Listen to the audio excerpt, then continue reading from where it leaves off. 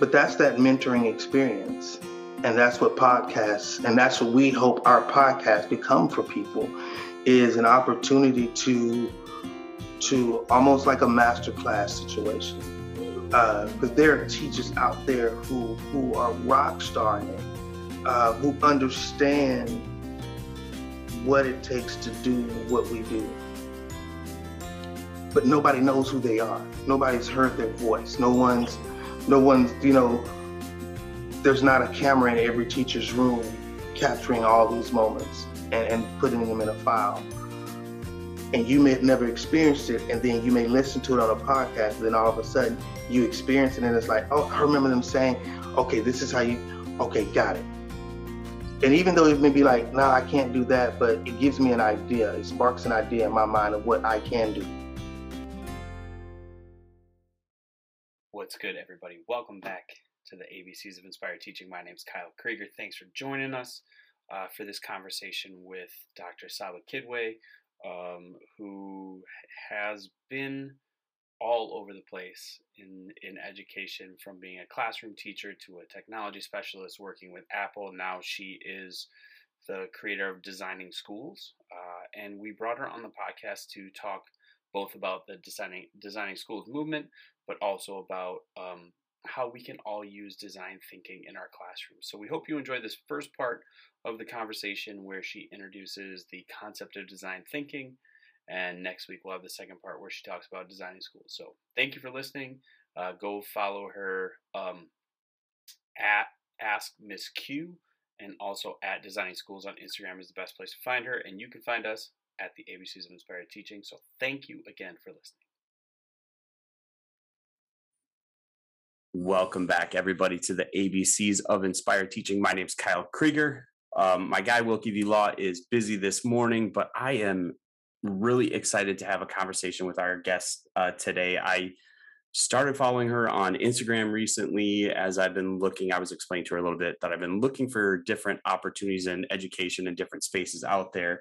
But I'm super excited to have Dr. Saba Kidwai on the podcast all the way from Southern California. How are you this morning? I'm doing well. It's always nice to start your morning with a conversation like this. So thank you for having me. Yeah, we were lucky. Being Midwest, I was just explaining to you, I live in Central Time Zone. So when we really do our podcast schedules right, we can do like a 7 a.m. Eastern Time podcast with someone out there. And then I can like flip back and I can do like a 7 a.m. podcast with you because it's 9 o'clock where I am. But it's fun. And like I said, I just started following you recently, started listening to your podcast a little bit because I was explaining this to you, so I'll kind of go back over it.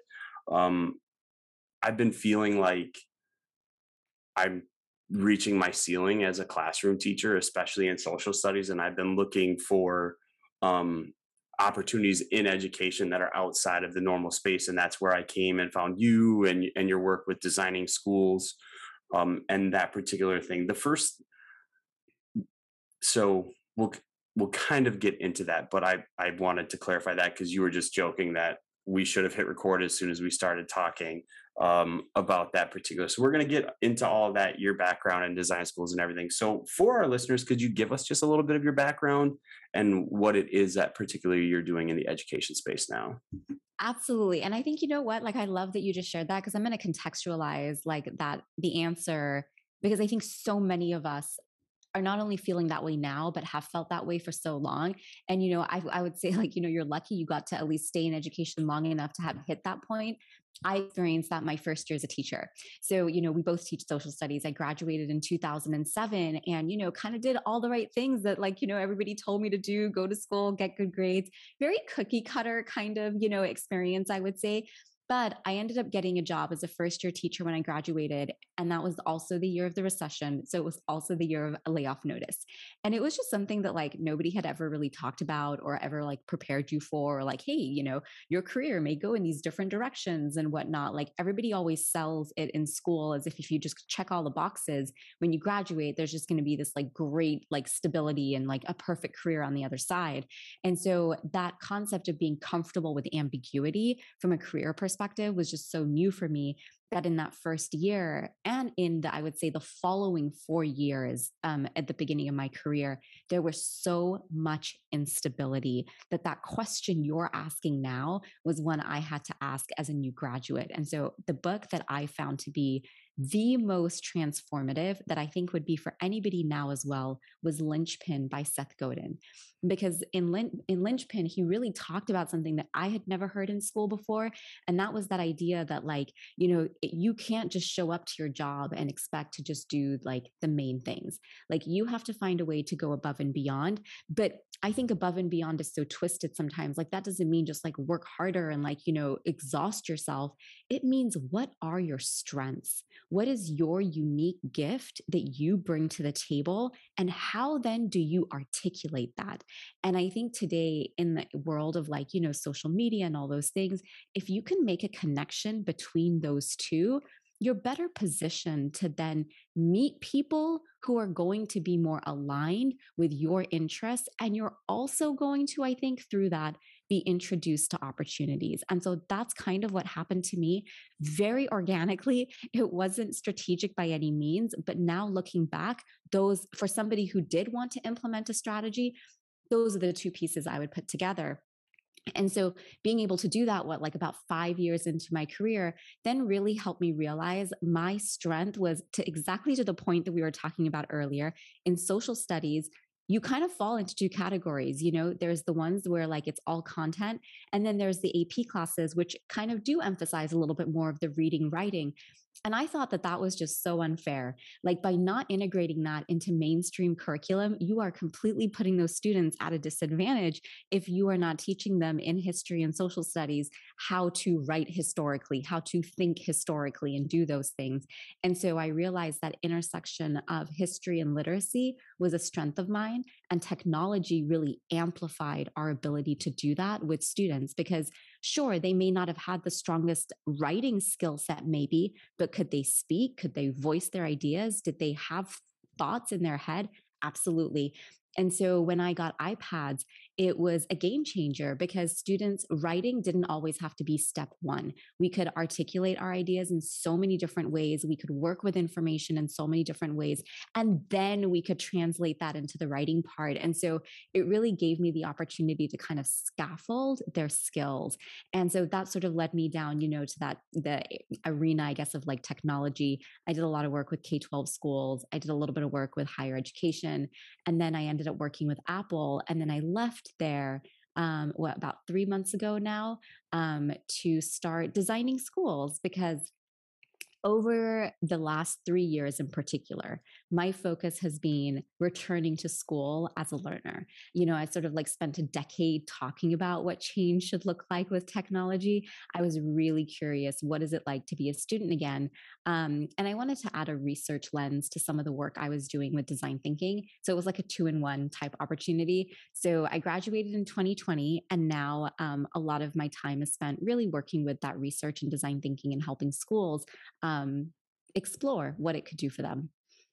And I was listening to you. We have to be almost the same age. So you got to be like, if you graduated college in '07, you got to be like late 30s, right? Yeah. Yeah. 1 year So away from 40. yeah, see, I'll be 38 this year, but I was, telling you about how I grew up in Wisconsin but ended up in Houston. I graduated college '08. So when I graduated college '08, there were no jobs. The first place that offered me a job was Houston.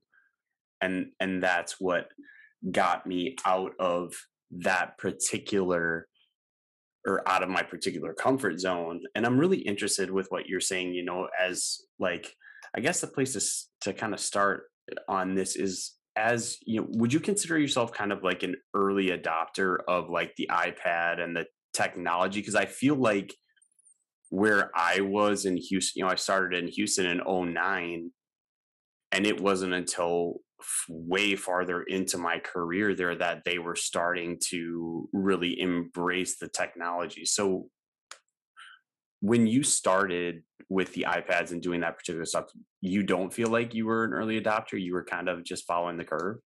Yeah, no, I was not an early adopter by any means in my professional life. So personally, looking back now, I feel like I was so lucky to have a dad who was so into technology. Like, today, how people are always like recording with their phones and whatnot. He was like always carrying a video camera, like on his shoulder, like recording everything. Like our whole lives are documented, like all of our sibling fights. I mean, you name it. He was just like in the background recording everything. So I feel like growing up, like we had exposure to computers and exposure to technology, but I had only ever really seen it in a personal context. We used to do like, the computer lab and whatnot. And we used to do like the one project a semester and things like that. But so much, even though I had a project based approach, everything was pen and paper. And it wasn't until 2011, I made the switch from public to private because I just literally could find no stability. And it just so happened to be that was the year the school wanted to experiment with technology. They wanted to go one-to-one. They just didn't know how or with what device. And so being the new person, and I knew technology was a skill set of mine, I was like, oh, like, yeah, I'll pilot iPads, sure. But when iPads first came out, I was by no means that person that was like, oh my God, or people that were using iPods and were like, this is going to change the way we teach. I was not an early adopter by any means. I was the last of my friends to get a smartphone. I didn't join Twitter until 2013. I didn't join Instagram until 2017. So, like, I by no means was an early adopter early in my career, but now I feel like I have the comfort to be able to, like, I have a criteria now for how to adopt new technology that I didn't feel like I had before. Yeah, it's so interesting to me. And I don't know what was making me think about it last night as we were talking. I was like, I just want to yell at my kids sometimes when they're using technology. I'm like, when I was in school, there were like four different encyclopedias that started with the letter S. Like, you had to, if you were doing like real research for a project, like in the library, you had to get like several books and like piece it together. And you had to do those things. And I think technology has obviously expanded. So over the course of, say, the last 11 years that you've been using technology in the classroom or with students and teachers, how have you seen it change? Because there was kind of a narrative out there that, like, 2011 to 15, everybody was adopting technology, and now there's some schools that are going back away from technology. So over that 10-year period, how have you seen the adoption of technology happen, and is it still happening? Is it decreasing? I guess that I'm interested from your research-based perspective. Yeah, I mean, I would say, especially given the pandemic, I don't think it's decreasing, right? I think if anything, in the last like 2 years in particular, we've seen more people adopt technology, go one-to-one more than like, any other time period, I imagine. What I would say is I always reference back to the research that Paul Atwell did. And it's so crazy because this is back from like 2001. I think he wrote this particular paper where he says we don't have a digital divide, we have a digital use divide. And I think that's one that's still very, very much present. And what he says is it's not about putting a device in the hands of every single kid. It's about, are you teaching them the problem solving skills, the creativity skills, the collaboration and presentation skills so that they can actually leverage the technology to do the things that are going to open the doors to those opportunities. If you're just putting it in there, like, I mean, I think back on some of my work, like, we were doing like in 2010, 2011. I mean, just over the last decade, we still do workshops on how to use iMovie, or like, the app has changed. So now it's like how to use Clips or how to use this app. Like, so much of our approach is driven through the use. Like, we start with tech, I think, too much. And don't get me wrong. I mean, I feel like technology gives you platforms and opportunities and access in ways that we've never had before. But I think most people don't know how to leverage that. Most people don't know how to take their traditional assignments and tweak them to showcase how the skills they're getting, how this translates into what it is that they're hoping to do, whether it's a job, whether it's starting a business, whether it's a scholarship, and leverage technology to be able to position yourself and articulate yourself and showcase those skills and strengths. And so that to me is where I think we still have a huge missing gap. And I think it's also an equity piece. One of the quotes that I always go back to is William Gibson. He says, "The future is here. it just isn't evenly distributed. And I think too many times when we talk about technology and what it brings, we're talking about it as if it's something that kids are going to need. But the truth is that there are a lot of people that do get access to these types of experiences. And then there are a lot of people that don't. And that to me is the difference. I think everybody has to some degree, especially now, the technology that they need. And if they don't, there's a way for them to be able to integrate it somehow or find a way to be able to bring it into their environment. But I think what we're all really missing is, what are you actually opening the door to that's new that you weren't able to open the door to before for kids? That to me is that missing piece. And that's why I really enjoy the design thinking work, because I think the design thinking work gives you the power to create that opportunity for yourself, even if nobody's giving it to you. Yeah. I remember, spring of 20 when it was starting to come down that we were going to go virtual, and me and my buddy Wilkie, we were like, we got this. Like, we know the internet, we know these apps, and every kid's on their device. They know exactly what to do. And unfortunately, my assumption was totally wrong in the fact that, they call these kids digital natives. They have lived with this technology. Digital native does not mean the same thing as digital learner. Digital learner, we learn that the hard way. And what struck me in what you just said is how much during the pandemic we've tried to use technology to make class look the exact same as it always is.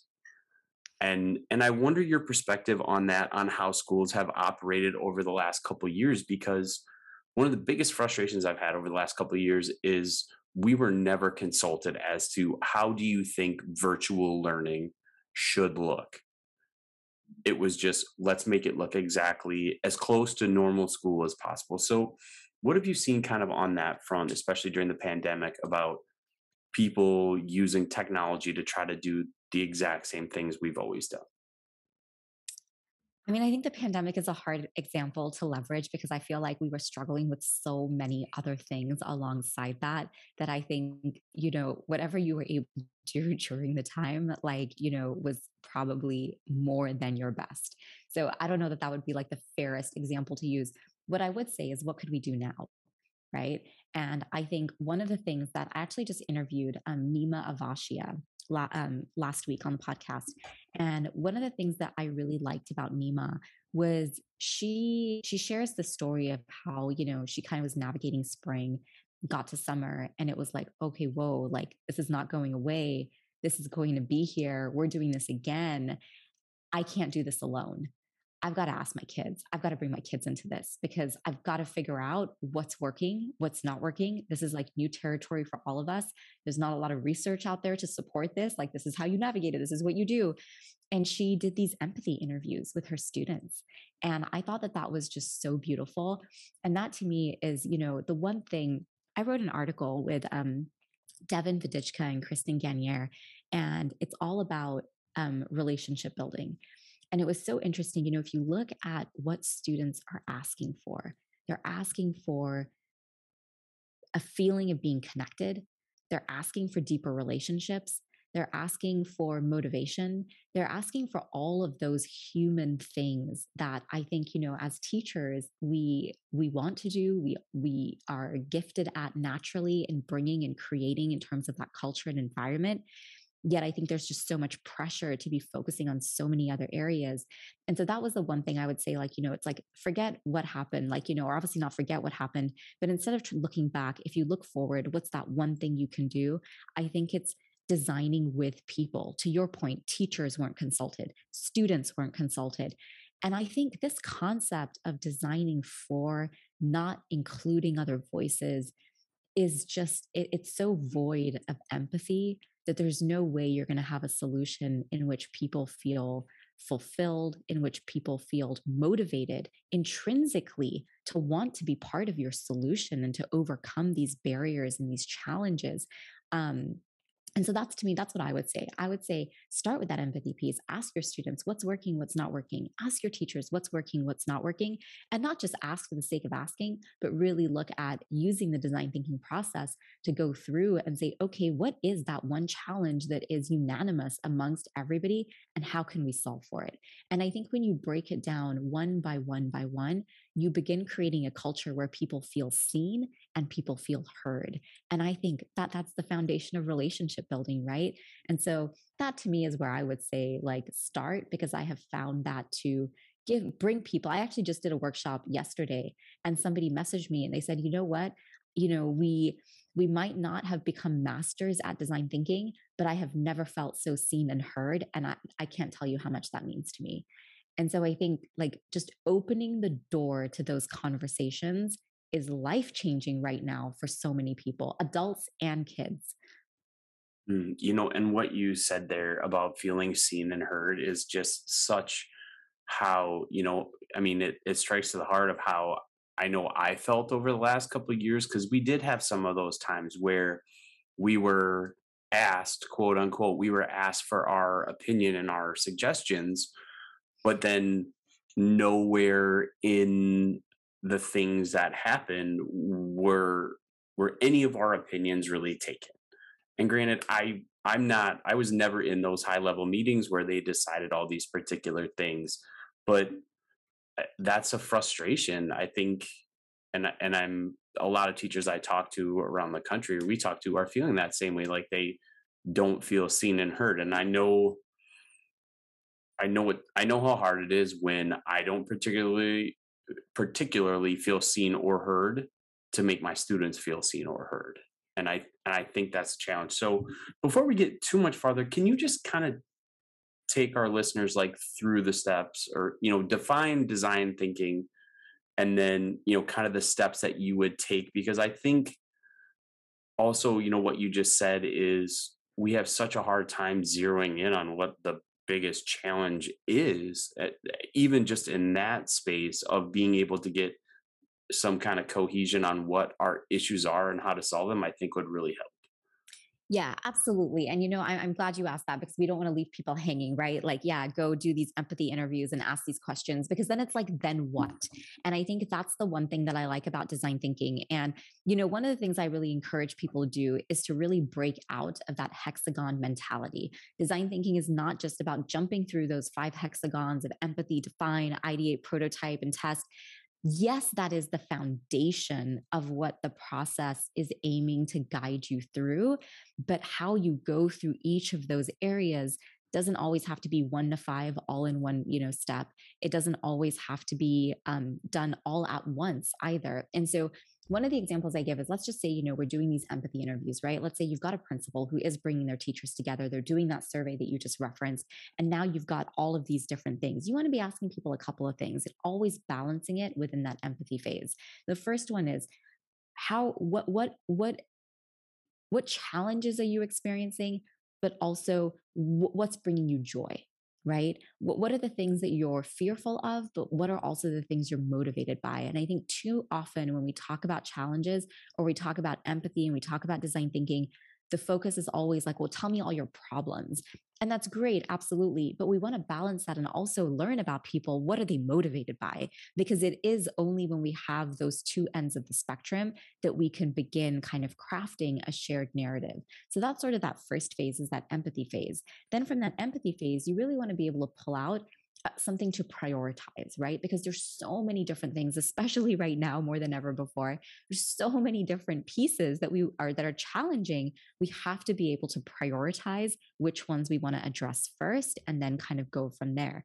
And once you've kind of addressed, or you've prioritized the challenge you want to solve for, you want to then go ahead and create that problem statement, right? Those like how might we's. So for example, like if collaboration is a challenge, right? Like, I wish I didn't have to work alone. How might we create the time and space for ninth grade social studies teachers to come together to plan instruction, right? It's when you open the door to, when you change a challenge into a how might we, there is that sense of optimism. There's an opportunity here to do something. And then from there, you can kind of, ideate, okay, what are some different things we can do? And then, obviously you go out, you test an idea. But what I really want to share with people is as you're going through those phases, what makes it so challenging usually for people is they don't have the structure or the frameworks for having that conversation. Because telling somebody simply to define a problem, prioritize a problem, ideate, it's too vague. And I think that's one of the reasons why people struggle with the design thinking process as it's presented through those 5 hexagons. So there are 2 resources that I love to share with people as they're going through this, actually 3. The first one is a tool called Liberating Structures.